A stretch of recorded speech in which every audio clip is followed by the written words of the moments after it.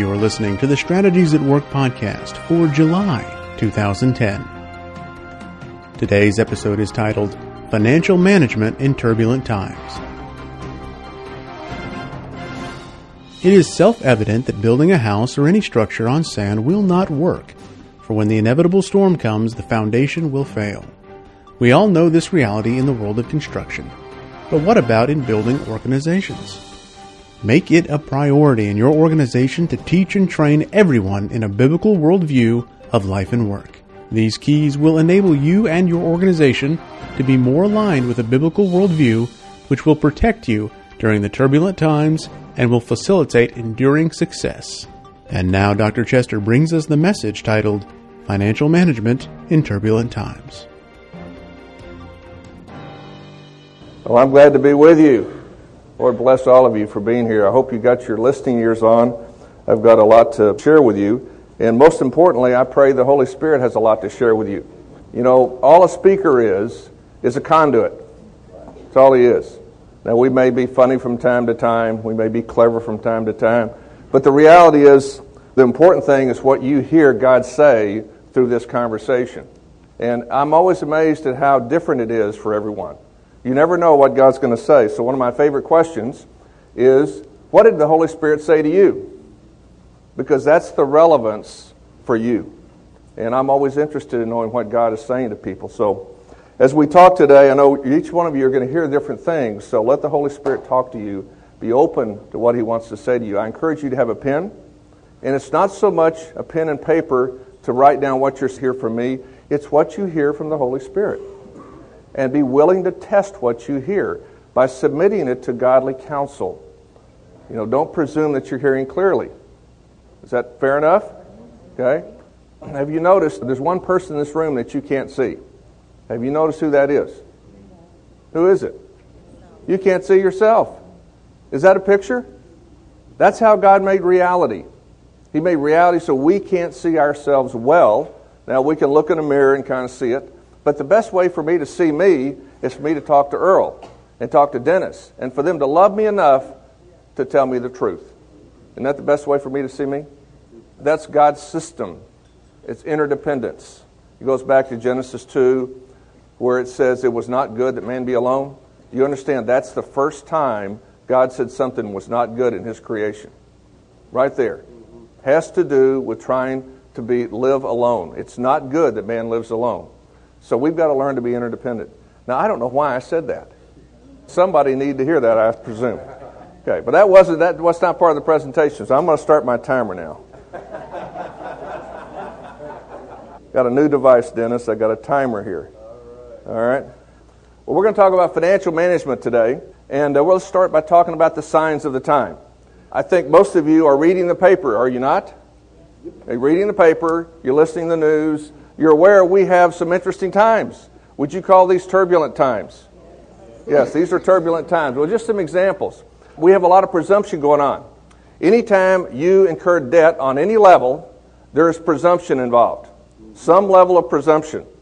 Even if it's something conservative like a mortgage, there's some level of presumption that you're going to be able to pay back that mortgage. Now, there are obviously more extreme examples of presumption, like a gentleman like this is Sam Zell. He did a number of LBOs, and recently, his LBO, the Chicago Tribune, wound up in bankruptcy. And that's what's going on today in Wall Street. There's a lot of bankruptcy going on because of the presumption of debt. Then we have greed. Have you noticed that the federal government thinks they're exempt from the rules? Have you noticed that? Is that not a little presumption there? Okay, so we got greed going on big time. We've got corruption. All of you have been following, I'm sure, the Illinois governor and his attempt to benefit from appointing the next senator. And we all know what happened. He got impeached. So there's all kinds of stuff going on there. Self-serving. This is the former CEO of Merrill Lynch. And you remember Merrill Lynch was ready for bankruptcy last year, and what saved him was a merger with Bank of America. Now, you remember at the end of the year, he decided that he was worth a $10 million bonus. And he asked the board to give him that. Now, I don't think it was granted, but to me, it was just the height of, how could you do that? I mean, you drove this company in the ground. His mindset was, well, I saved it by doing this merger with Bank of America. But it shows you the increasing gap in compensation between management and workers. these celebrated CEOs making millions and millions of dollars even when companies are failing. How about hedonism? We've got athletes, making these huge sums of money. Now, how many here believe that education is the most important thing? You believe education is important? Do you believe it's more important than entertainment? Nobody does? Oh, a couple of you believe. Well, those of you that believe that education is more than entertainment, okay, if you look at Tiger Woods, and recently he made about $112 million in 1 year, he's just an entertainer. Okay, so let's take an educator at a Christian school who is laying the foundation for the next generation. What do you think they're worth? Are they worth $1 billion? Maybe $2 billion a year. Would that be fair? Y'all don't get this, do you? You don't understand this. We have huge hedonism going on in this country. It's all about us and our pleasure and our entertainment. Then we have idolatry. This was in the Washington State Capitol building at Christmas. It said, "There are no gods, no devils, no angels. Religion is but myth and superstition that hardens the heart and enslaves the mind." Now, that was in a public building, a government building in one of our states. It's an example of idolatry. It's promoting atheism and denying everything that we stand for as Christians. And of course, we have this going on here. We have a president now who professes to be a Christian, but he absolutely does not view public policy as being in any way connected to the Bible. I have a video clip in my file of him talking about the Bible relative to public policy, and he is ridiculing the idea of using the Bible as any kind of guide to public policy. So you're asking yourself, okay, if you're not using the Bible as a guide, what is your guide? Tell me, what are you going to do? How are you going to decide what is right and wrong? Are you a God to yourself? My pastor very wisely pointed out recently in one of our elders' meetings, he says, "Gentlemen, for the first time we have a postmodern president." Now, those of you that know worldview know what postmodern is all about. Postmodern is basically there's no anchor. There is no foundation. Everybody's just floating around doing what they want to do. It's the height of humanism. Well, some implications of this are these. Social issues. Social issues are not going to be decided based on a biblical worldview. They're going to be decided based on personal preferences, personal interest groups, pressure from these interest groups, probably money. Money will be a big part of this. Entitlements. What I understand about democracies is what happens is democracies, the people begin to realize they can vote themselves entitlements. And so they elect officials to vote themselves these entitlements, and that keeps going. So as they go, they begin to incur debt to fund these entitlements. And so debt grows and grows and grows and grows, and finally, you get to the point you can't service the debt anymore. You have a financial crisis, you have a government collapse, and the next step is a benevolent dictator. Now, sure looks like to me we're on that road. And at this point, I don't see any stopping it, barring an incredible repentance in this country. It would take incredible repentance and sacrifice that I don't see that the American people are willing to do. And then you have the national debt.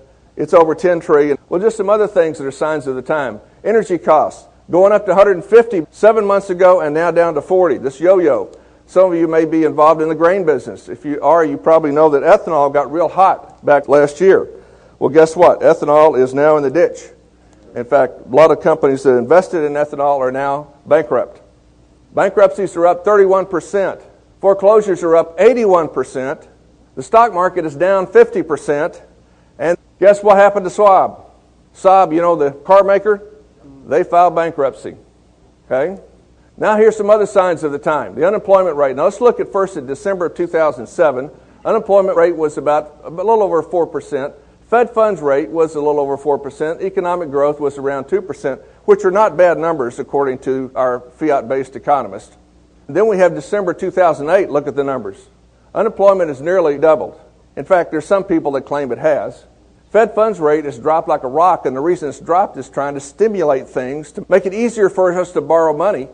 And of course, where's our economic growth gone? It's now negative. So that's what's happened in the last year. Signs of the time. All right, how about this? This is the S&P 500 earnings per share trailing 12 months. Okay, this is looking back in time. Okay, you look at 2008 Q3, you're up around over $45. 2008 Q4, you're at over $25. Now at first quarter 2009, about 20, and second quarter of 2009, they are projecting barely over 15. So these are the earnings of the companies, of the best companies in the publicly held arena, coming down like a rock. Now, here's a good one here. This is the national debt. Now, I went back to 1988. I could have gone back further, but I just went back to 1988 and just kind of looked at it in 3-year increments to try to get a sense. Now, President Obama has gone on record as saying that you can expect trillion-dollar deficits for the foreseeable future. Every year, trillion-dollar deficits. Now, he did not clarify if that included the bailout. I have a sense that that did not include the bailout, which we're now in version 2 of the bailout, which is another $1 trillion in debt. So this graph could be conservative. Please understand this. So this is what I came up with. And here's where we are today. A little over $10 trillion and counting rapidly. Does that startle anybody? Huh? It ought to get your attention because guess what? We get to pay it back. If we don't get to pay it back, our children and grandchildren get to pay it back. Aren't we giving them a wonderful legacy? Yeah, we're giving them a pile of debt. Welcome to the United States. Welcome to life. You walked into debt. So what do we need for these turbulent times? What's the solution here? I mean, does everybody agree with these are turbulent times? This data is really startling. It should be scaring to all of us. What do we need? What's the solution? Okay, if you're the federal government, what's your solution? Money. Hey, that's the solution. Yeah, that's it. We'll just throw money at it. We'll just borrow money publicly and go give it away to the private sector, kind of bail them out. We'll just transfer the debt load over to the public domain. That's all we do. You see, that's how we think as worldly people.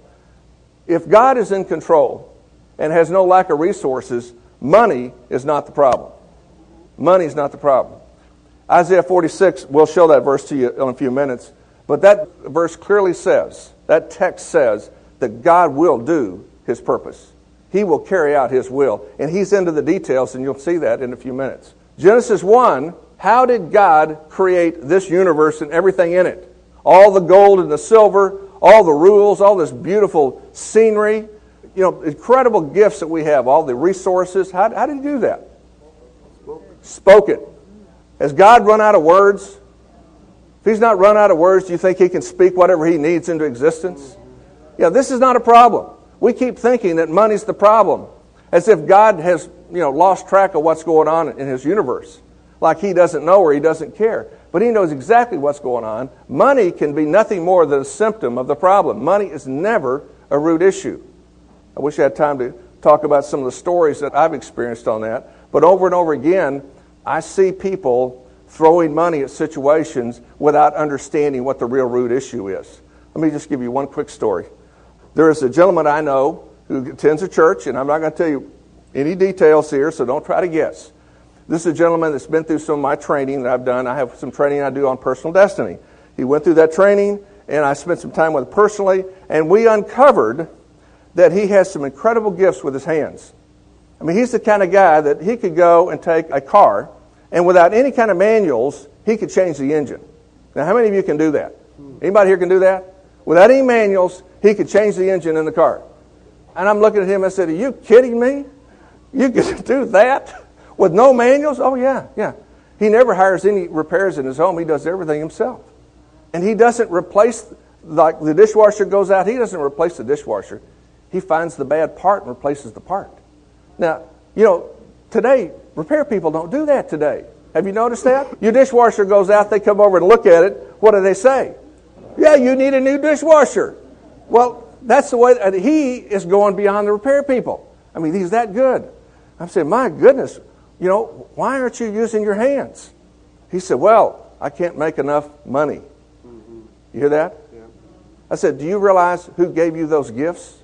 Those gifts in your hands? Do you think that might be a guide as to what your Creator wants you to do? And he's sitting there processing that and said, well, I still can't make enough money.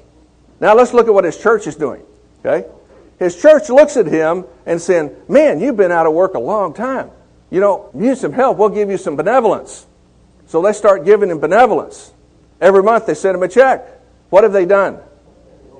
They have enabled him to continue his rebellion against his gifting and against the purposes of God in his life. But it goes even better. See, it gets better. Yes, it does get better. You know what's coming next. You finally get to the point in the benevolence, we say, well, we can't keep giving him benevolence month after month. We'll hire him. So the church hires him. He's now on church staff. Hey, do you see the disconnect here? This is the way we're thinking in the Christian world. We're not looking at what God is doing.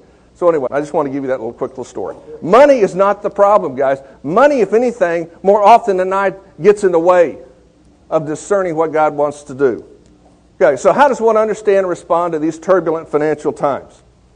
The question is, what is the root issue? Dennis talked about laying the axe at the root. I guess everybody here would agree that the solution to a problem is always to get to the root. Now, those of you that are in the medical profession, you know that very well. You have got to get to the root or you do not solve the problem. You can give somebody an aspirin, the headache goes away, but the problem is still there. You have got to find what caused the headache if you want to really solve the problem. So, what is the root issue here? Why are we having these turbulent financial times? Why is money becoming such a big issue? Anybody want to guess at that? Huh? No volunteers? Okay. Let me suggest it's sin. It all boils down to sin. Now you say, oh, that's so simplistic. No, it isn't simplistic. We have a world that's in rebellion against God. And that rebellion has incredible consequences. And one of the consequences is going to be the fact that we're going to have economic issues. That's the reality. We're in rebellion against Christ, and that is sin. Now I just want to read you this text in Ezekiel. Now I know it's out of the Old Testament, and some of you rebel against the Old Testament, and we're going to pray for you. But I want you to know that the Old Testament is part of the Bible. And I want you to know this. The Old Testament was Jesus' Bible. Do you think about that? It's Jesus' Bible. I'm going to read out of Jesus' Bible to find out something about how God works. Can we do that? Is that okay? All right. So this is Ezekiel 33.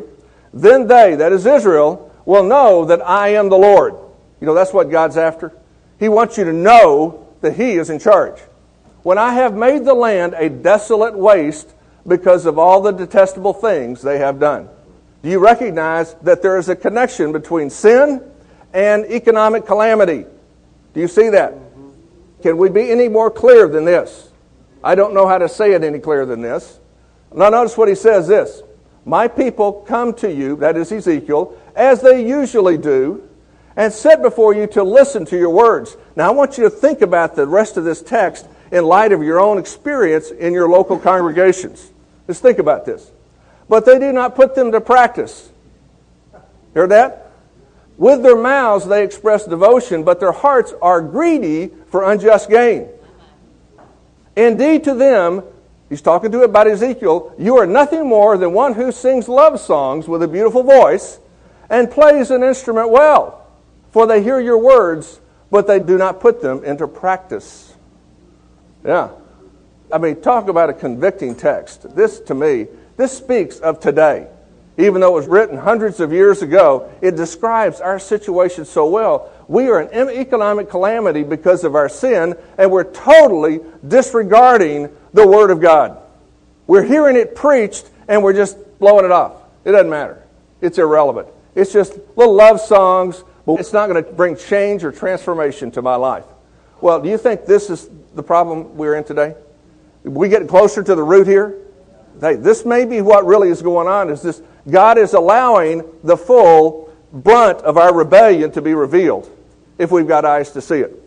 Of course, our federal government doesn't see this yet. How many times, or have any of you heard your government officials call for repentance? To turn to the Lord? No, we're not going to do that. What we're going to do is try to manage sin and throw money at it. Okay, what we need for turbulent times. What do you think we need for turbulent times? Very good. We need wisdom and knowledge. She must have read the notes. Very good.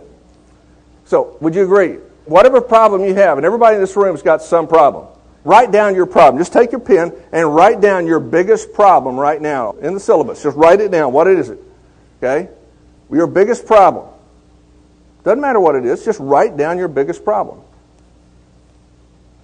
Okay, has everybody got it? Got your biggest problem? Okay, now what do you need to solve that biggest problem? Don't you need wisdom? You need wisdom and knowledge to solve whatever that problem is. Well, how am I going to get that? Where does that come from?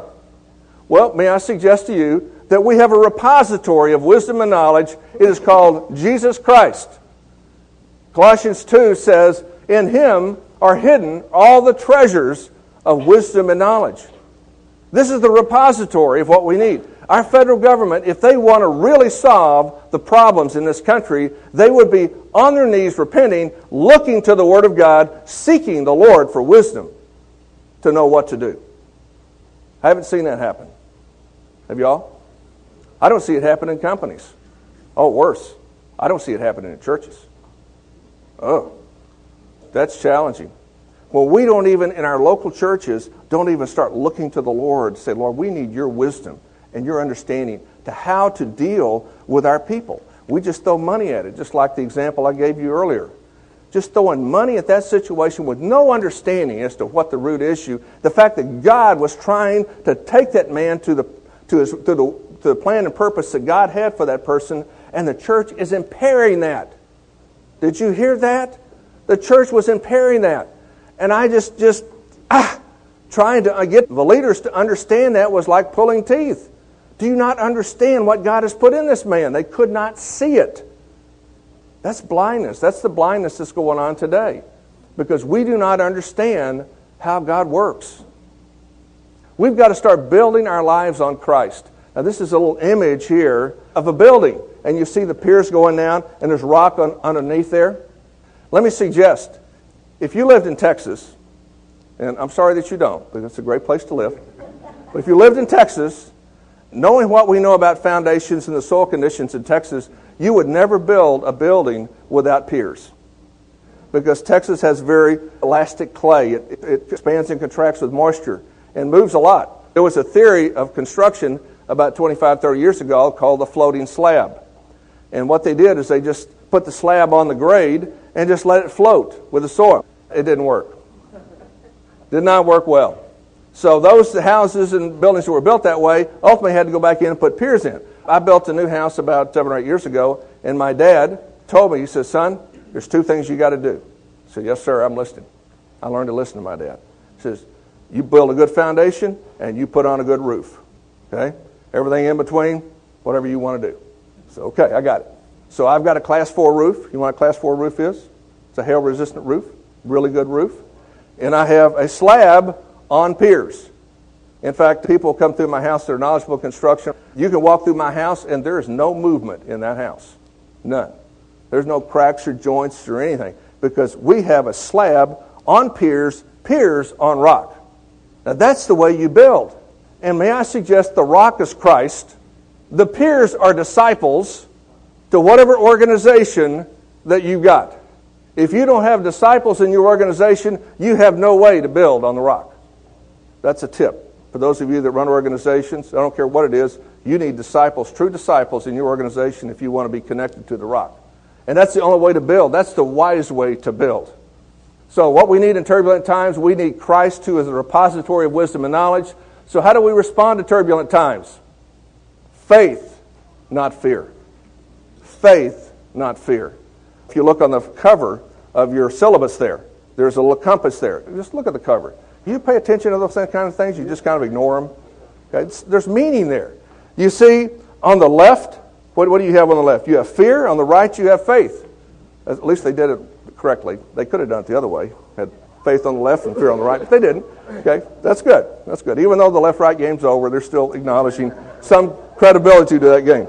Okay, so, but you see, they're mutually exclusive. You're either in fear or you're in faith. You can't do both. You can't straddle. I'm sorry. In God's universe, He's made these mutually exclusive things. Jesus says, do not let your hearts be troubled. How many of you here are troubled this morning? How many of you here are honest? That's what I thought. Nobody's being honest. Okay? The reality is you're all troubled. The market reached the lowest point that it's been since 2002. Does that trouble anybody? Huh? Yeah, as you're watching your retirements, your IRAs, your 401ks, all those things go down, down, down. Hey, there's something. Hey, what's going on here? Where's this going? After all, we have an entitlement to be retired, don't we? Mm-hmm. All right? Isn't that why we're working, to be retired? Mm-hmm. Yeah, that is the kingdom way of working. I can't wait to retire so I can then do something significant. Right? Well, that's the way we think. Hopefully you understand I'm being sarcastic. Hopefully you understand I do not believe that is biblical. I think in the kingdom, the way it works is if you're faithful, then what happens?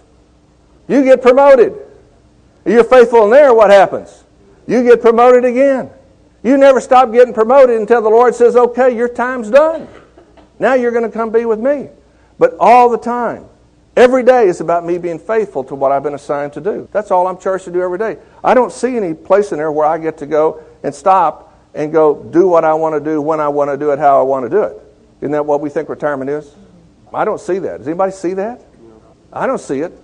In fact, what happens, the more I feel that I'm lining up with God, the more energy I have, the more I'm excited about each day and what God's called me to do each day. The thought of retirement is not very attractive to me. I mean, hey, I enjoy what I'm doing.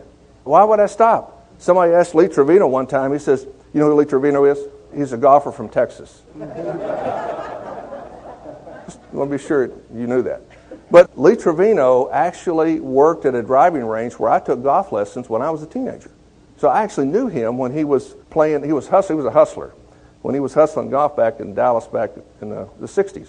But anyway, Lee Trevino, he's out playing golf one day, he runs across this guy, and he's in his 60s, and the guy says, hey, Lee, when are you going to retire? And he says, what, and play golf every day?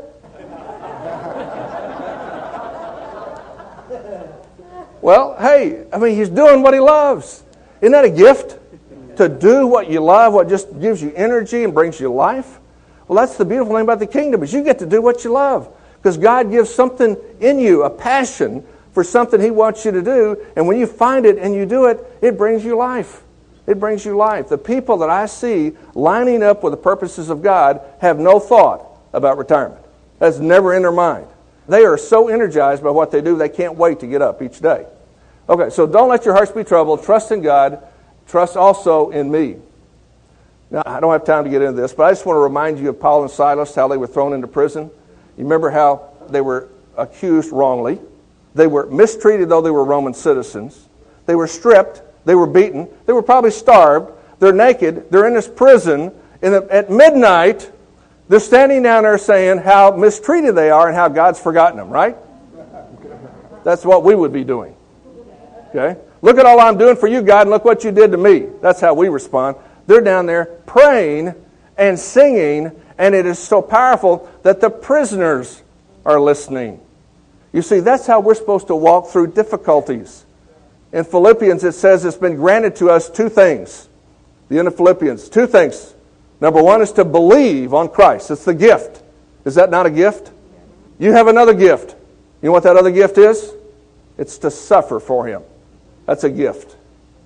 See, we don't understand that because we keep thinking it's all about our comfort and our enjoyment and our pleasure.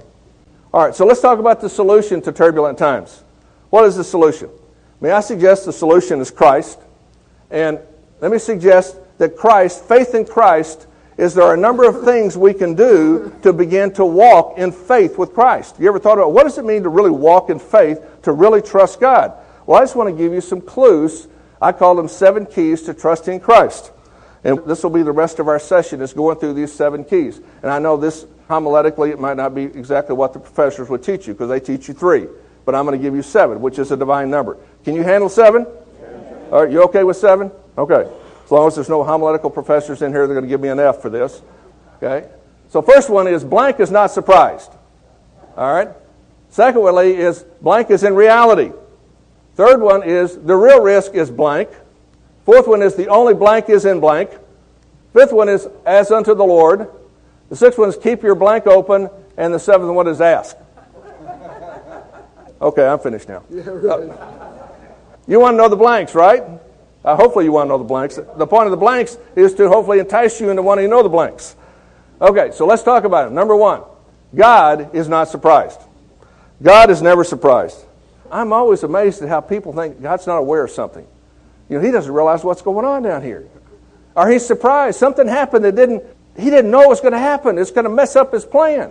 Well, look at this text here, Proverbs 16:33.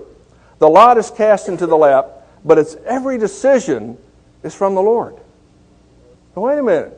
I thought flipping the coin or casting lots was just a random thing. You see, to us, they look random. But to the Creator of the universe, there's no random. Because He has sovereignly controlled and called everything into existence and controls everything. Now, here's that text in Isaiah I promised you. Let's just take a quick look at that. Remember the former things, those of long ago. I am God, and there is no other. I am God, and there is none like me. I make known the end from the beginning, from ancient times what is still come. I say, my purpose will stand, and I will do all that I please. Is there any question here? Huh? Anybody got a question? God's going to do what God wants to do. He is in control. Now notice how particular and detailed God is. And this is a problem for most of us. Most of us think that God has a will for Earl Pitts, because Earl Pitts is important. He goes around the world doing important stuff. But God doesn't really have a will about me. I'm just a nothing. I'm just a this or that. But that's not what God says here. Look what he says. From the east I summon a bird of prey. He didn't say flock. He didn't say gaggle. He said a bird. One bird. One little bird to accomplish his purpose. From a far-off land, a man. Not an army. Not a bunch of men. Not a task force. Not a think tank. A man. God is very particular, personal, and individual to fulfill his purpose. What I have said, that I will bring about. What I have planned, that I will do. There's nothing that will thwart the plan of God. God is never surprised. Everything is always a setup. Do you realize that? Have you ever thought that what is going on in your life, no matter what it is exactly what you need right now? You ever thought that way? You start thinking, okay, whatever the perplexity or the difficulties or the challenges or the problems or the pain or whatever it is that's going on is exactly what I need right now. I need this. And why do I need this? Well, let's look at the next one. God is in reality. We all have circumstances. We all could sit down and give our woes and our difficulties and our challenges, our fears, our concerns. We could all do that. Now, what are those circumstances all about? Why did God give us those things? Well, what God is all about is change. He's into transforming people. He's into taking circumstances and running those circumstances through a biblical grid to result in maturity. Isn't that what God's after? Maturing us in Christ, making us like Christ. Circumstances are tools. They're conduits for God to filter us and change us and make us like Christ. Now, just take a quick look at Job chapter 42. This is a great text. And I can't tell you how many times I've tried to minister to people using the book of Job, and they absolutely go ballistic. You know, I never know how people are going to react to Job, but I mean, I'm tired of looking at Job, I'm tired of hearing about Job, da-da-da-da-da.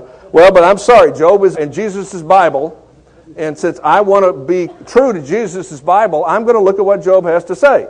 Now, I want you to notice, this is the end of the book, Job 42, and this is after they've been through all the pity parties and all that stuff that went on in the book. And God has spoken to him and set him straight. Now Job has an epiphany moment. He has revelation. He says this. He's talking to the Lord. I know that you can do all things. No plan of yours can be thwarted. He figured that out. You ask, who is this that obscures my counsel without knowledge? That's what we do. When we start fussing about God, fussing about our circumstances, we're obscuring God's counsel without knowledge. Surely I spoke of things I did not understand, things too wonderful for me to know. This is Job's way of repenting of his pity party. Okay? You said, listen and I will speak. I will question you and you shall answer me. My ears heard of you. Now my eyes have seen you. You see what happened? As Job had a revelation of God, he could hear him. God took away everything. His family, his money, his health.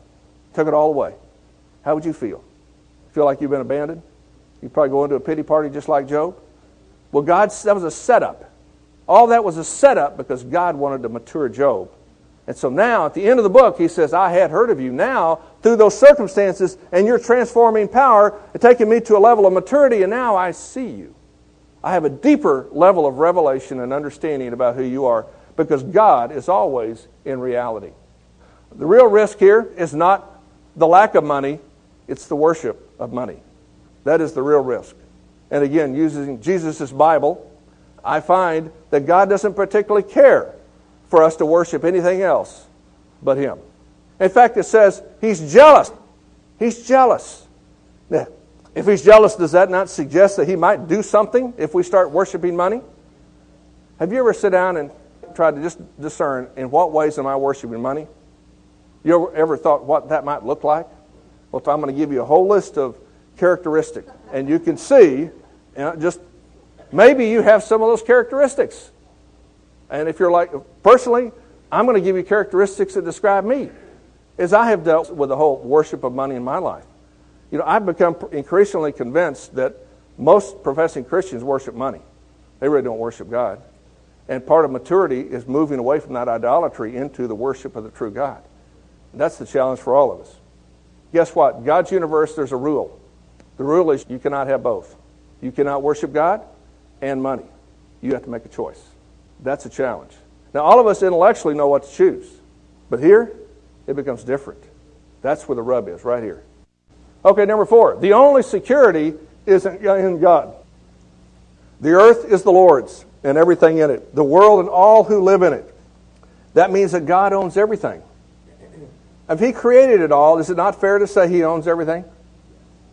We kind of think of ourselves as we own our houses and, we own certain assets and maybe we own stocks and bonds and maybe we own a small business or whatever. Guess what? You don't own it. In fact, here's the one way you know you don't own it. What happens to those assets when you die? My dad had a lot of assets. He built up a lot of assets in his life. He died last April. And when we buried him, those assets didn't get buried with him. Okay? A lot of those assets I'm winding up having to deal with now. And if I were to die today, guess what? My heirs would have to deal with those assets. You see, these assets don't belong to me. They didn't belong to my dad. They belong to God. My dad was the steward of them. And now I'm the temporary steward of them until the next steward is identified. That's the game we're in. And so we've got to begin to get it that we're all just simply stewards. One of the things we're going to talk about in the workshop is the difference between being a consumer and a steward. Stewardship. Well, we're going to talk about that tomorrow. We talk about consumers. We have bought into a lie. Every day, if you watch CNBC or you watch Fox News or you watch Bloomberg, and what are these pundits, these economists and investment pundits, what do they call you and me? They call us consumers. And guess what? If people label you something, what do you try to do?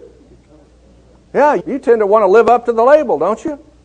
And that's what we do. I've noticed my wife has heard that label. I said, we got to get rid of this label. The real label is you're a steward. And getting that is hard. But the earth is the Lord's. Everything is His. We are simply here to steward it. And guess what? He doesn't lack for resources. The silver is His. The gold is His. He can make more of it. It's not any problem. We act like money is a huge problem. Money is never a problem. Money is a symptom. If I've learned anything in working with people over the years, money is almost never the solution. There are times when it can be helpful. A quick story. A client called me. This client's in the commodities business. He buys and sells a lot of grain and things like that. And he says, look, I've heard about this problem in Africa, and these people here are really starving. Their crops failed and all that, so I'm going to send them a boatload of grain. Now, this is a guy that's pretty well off, so he could do something like this. And I said, okay, why are you doing this? He said, well, because they're hungry. I said, and are you going to send anything else with them? He said, what do you mean? I said, well, is that all you're going to do, is just send them food? Just going to send food down there is all? He said, well, yeah, I'm just trying to feed them. So if you do that, then what do you think you're going to have to do next year? He said, oh, I may have to do it again next year. I said, very likely. And what about the year after? Well, maybe I have to do it again. I said, do you really want to solve the problem? He said, what's the problem? I thought food was the problem. I said, no, food's not the problem. It's a symptom. What's the real problem? Then he got it. He said, they don't know the Lord. I said, yes. They don't know how to live well in God's universe. When you don't know the Lord, you don't know how to live well in His universe. If you want to help them solve the problem, send them the Lord. And the food may be a tool to help open the door. Don't send the food down there without the Lord. Send the Lord down there some way. You've got to get the Lord to them and offer them the Lord. That's what you've got to do. And so it was just like, transforming. I said, yes, because we've got to learn to think biblically. The real root problem in our world today is people are rejecting Christ. That's the problem. And all these symptoms, these wars and this famine and poverty, all these are symptoms of the rebellion that's going on. We know the solution. We know Christ. We need to give them Christ. And we give them Christ by going down there and helping them out, with their momentary issues. I'm going to feed you, and I'm going to tell you why you're hungry and tell you how you can stop being hungry. That's what I want to do. So we've got to begin to recognize that God is the rock, the anchor. He's the solution. He's the source of life. He is the provider. He's Jehovah Jireh. Okay, the work as unto the Lord. Now, this is something I find most people don't understand. I call this the Boy Scout verse. Okay, the Boy Scout verse. Now, look what it says. And whatever you do, whether in word or deed, do all in the name of the Lord Jesus. Now, most of us will hear that term word or deed. If you've been in a Boy Scout, you immediately think about, doing a good deed. Now, how many of you have been in Boy Scouts? Okay, so what's a good deed in the Boy Scouts? Huh? Yeah, help a little lady across the street. That would be a good deed. Yeah, that's a good deed. That's how we think. Okay, that's not what the text says. Would you believe that's not what the text says? Okay. The word that's used there, the Greek word, is the word ergon. Now, ergon is a word that describes all kinds of work. Any kind of work. It doesn't matter what it is. If it's work, it's ergon. So what he's saying is, whatever you do in word, whatever you say, and however you work, do it all in the name of the Lord Jesus. That's what he's saying there. This is a verse that's calling us to a higher level of work. And this is a picture of my Christmas gift to my clients this year. I gave them a stamp. And on the stamp, you see underneath it says, this work performed in the name of the Lord Jesus, Colossians 3:17. I said, you want to put the stamp on your desk. I'm going to give you a pad too. Give you an ink pad. And you need to be able to either literally or figuratively take that stamp, put it on the ink pad, and everything you do, put the stamp on it. Everything. Every phone call, every conversation, every work product, every thought, everything you do, I'm putting a stamp on it. Because that's how you're called to work. Now see, that's a totally missing ingredient in Christianity today. Because we think work, at best, it's a place to make money and evangelize. That's it. That's all it's about. No, that's not what the text says. Well, it gets worse. Paul gets worse on these things. Look what he says next. Just a few verses later. He says, work as if God is your boss. Well, wait a minute. Now we're really getting serious. Now I got to give an account to this, to what I'm doing. Colossians 3:23. Whatever you do, work at it with all your heart as working for the Lord, not for men. Now that's really hard for us because we think work is kind of second class. Work is only a necessary evil because the real important stuff is happening back at the church. That's how we think. That's the common perspective. We have a business council at our church. And one of the things we do is what we call a sounding board. It's basically a personal presbytery is what it is for anybody in the church that would like a biblical worldview of the workplace. Now, when they sign up for this, they usually don't have a clue what they're walking into. Okay? They usually are totally ignorant. So here they come in. Here's about 3 or 4 guys, and we're ready. We're ready for bear. Okay? Because we know what we're going to hear from them. It's almost always the same. Well, I've got this business, I'm doing such and such, and I'm really working hard to be able to sell it so I can go on a mission field. Really? Is that what you're called to do? Well, yeah, I really feel called. Well, why do you feel called to do that? Well, I just know that I want to make my life count for something. So your life doesn't count for anything right now based on what you're doing? And so we drive them into the corner, and invariably that's what we run into. Now what's really sad about this is most of the time that's reality, and most of the people that we see are leaders in our churches. So if the leaders are not getting it, the sheep are surely not going to get it. So that's the dualism we're fighting. I'm grateful that our church has got this effort going on where we're trying to attack this. And we have seen good fruit. Believe it or not, there are a few people that have totally rejected it, but most of the people, it's a new revelation. They have never seen work biblically before. And we show them texts like this to point out how God does value work. And we point out Genesis 1, where God created the universe, and what did He say after each day? He said it's good. And at the end of the 6 days, He said what?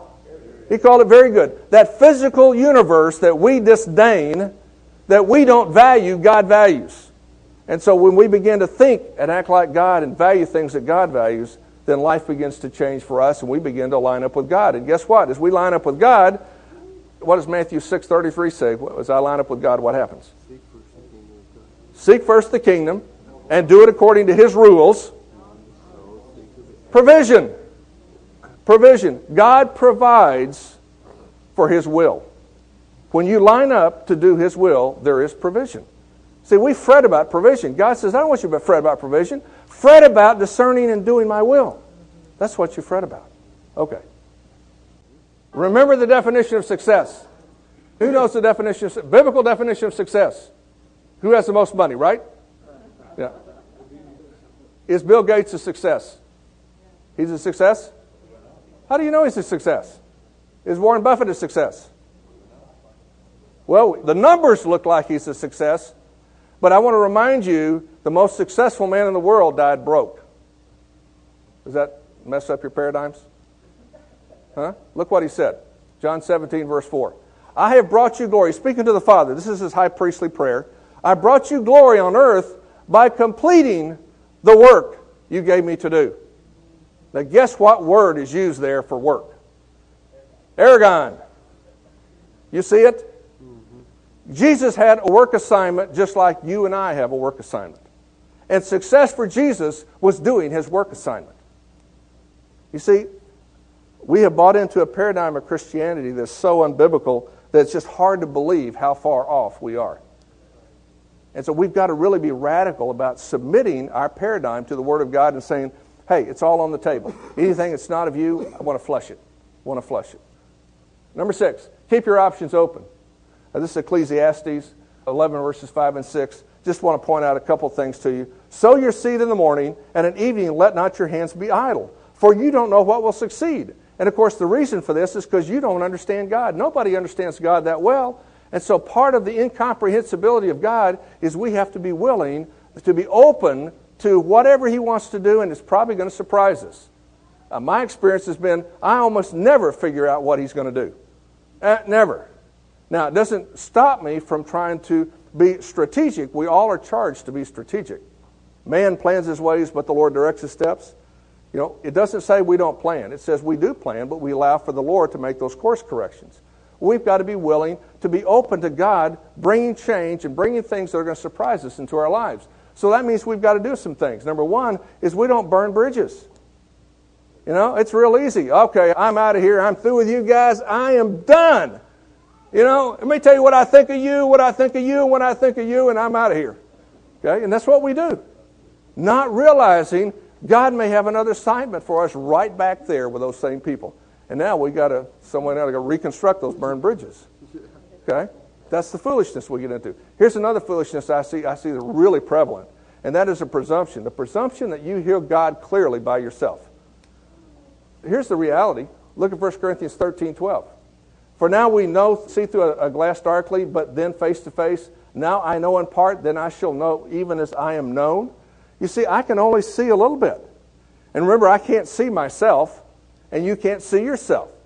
So for me to be able to discern the will of God, I need to be in community, hearing wise counsel, seeking the will of God, submitting everything I'm seeing to my wise counsel, trying to discern what God's saying.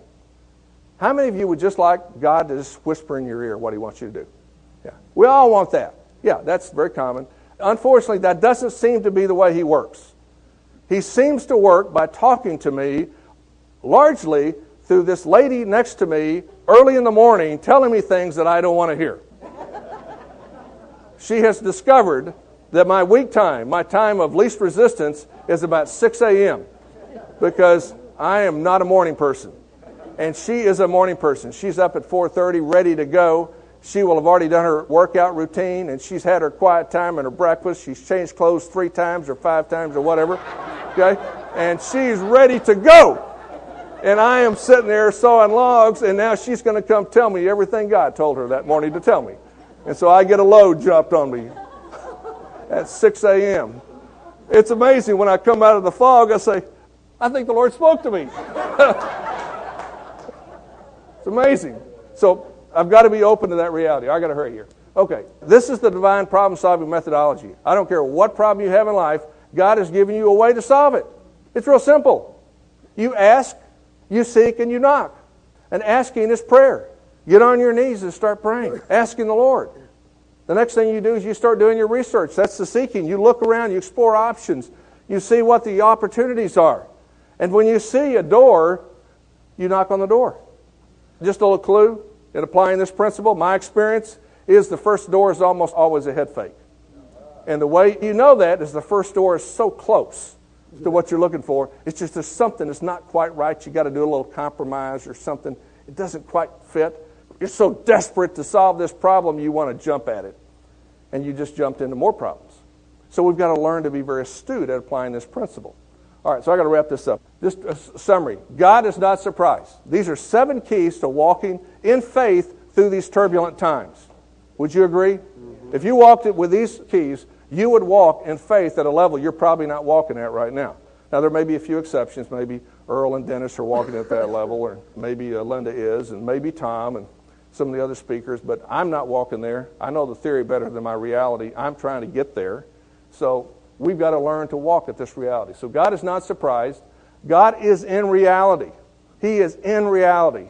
We sometimes don't want to believe that, but He's there. The real risk is idolatry.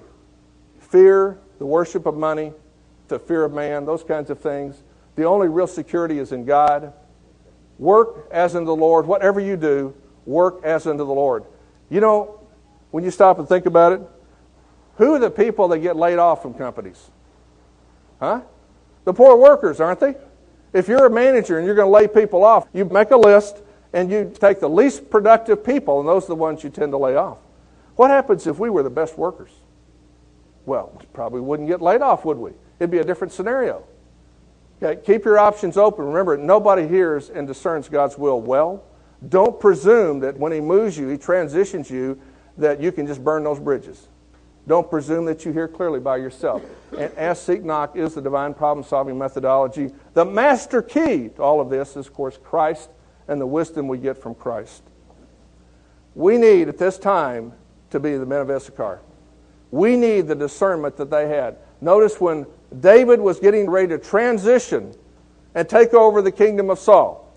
Did you know that David had to fight for that kingdom? He fought a long time for that kingdom. He was given the command, you're going to be ruler, and then he had to fight for years to get that kingdom. And along the way, the men of Issachar, it said of them, they understood the times and knew what Israel should do. We're in a fight now. We're in a fight for the kingdom of God now. Our job is to understand the times and to know what Israel's to do. And let me give you one last thought, what I started with. If you don't intentionally study God's ways of business, you will default to the world's ways. That is a reality for all of us. That means if you have not been through the school, you should be in the school. Your friends need to be in the school. Everybody in your church needs to be in the school, because this is the best training I have seen on teaching people God's ways of business. I know of no better training, nothing even close than this school. So I encourage you, jump in, get your feet wet, allow God to transform you and transform the way you do business. May the Lord bless you.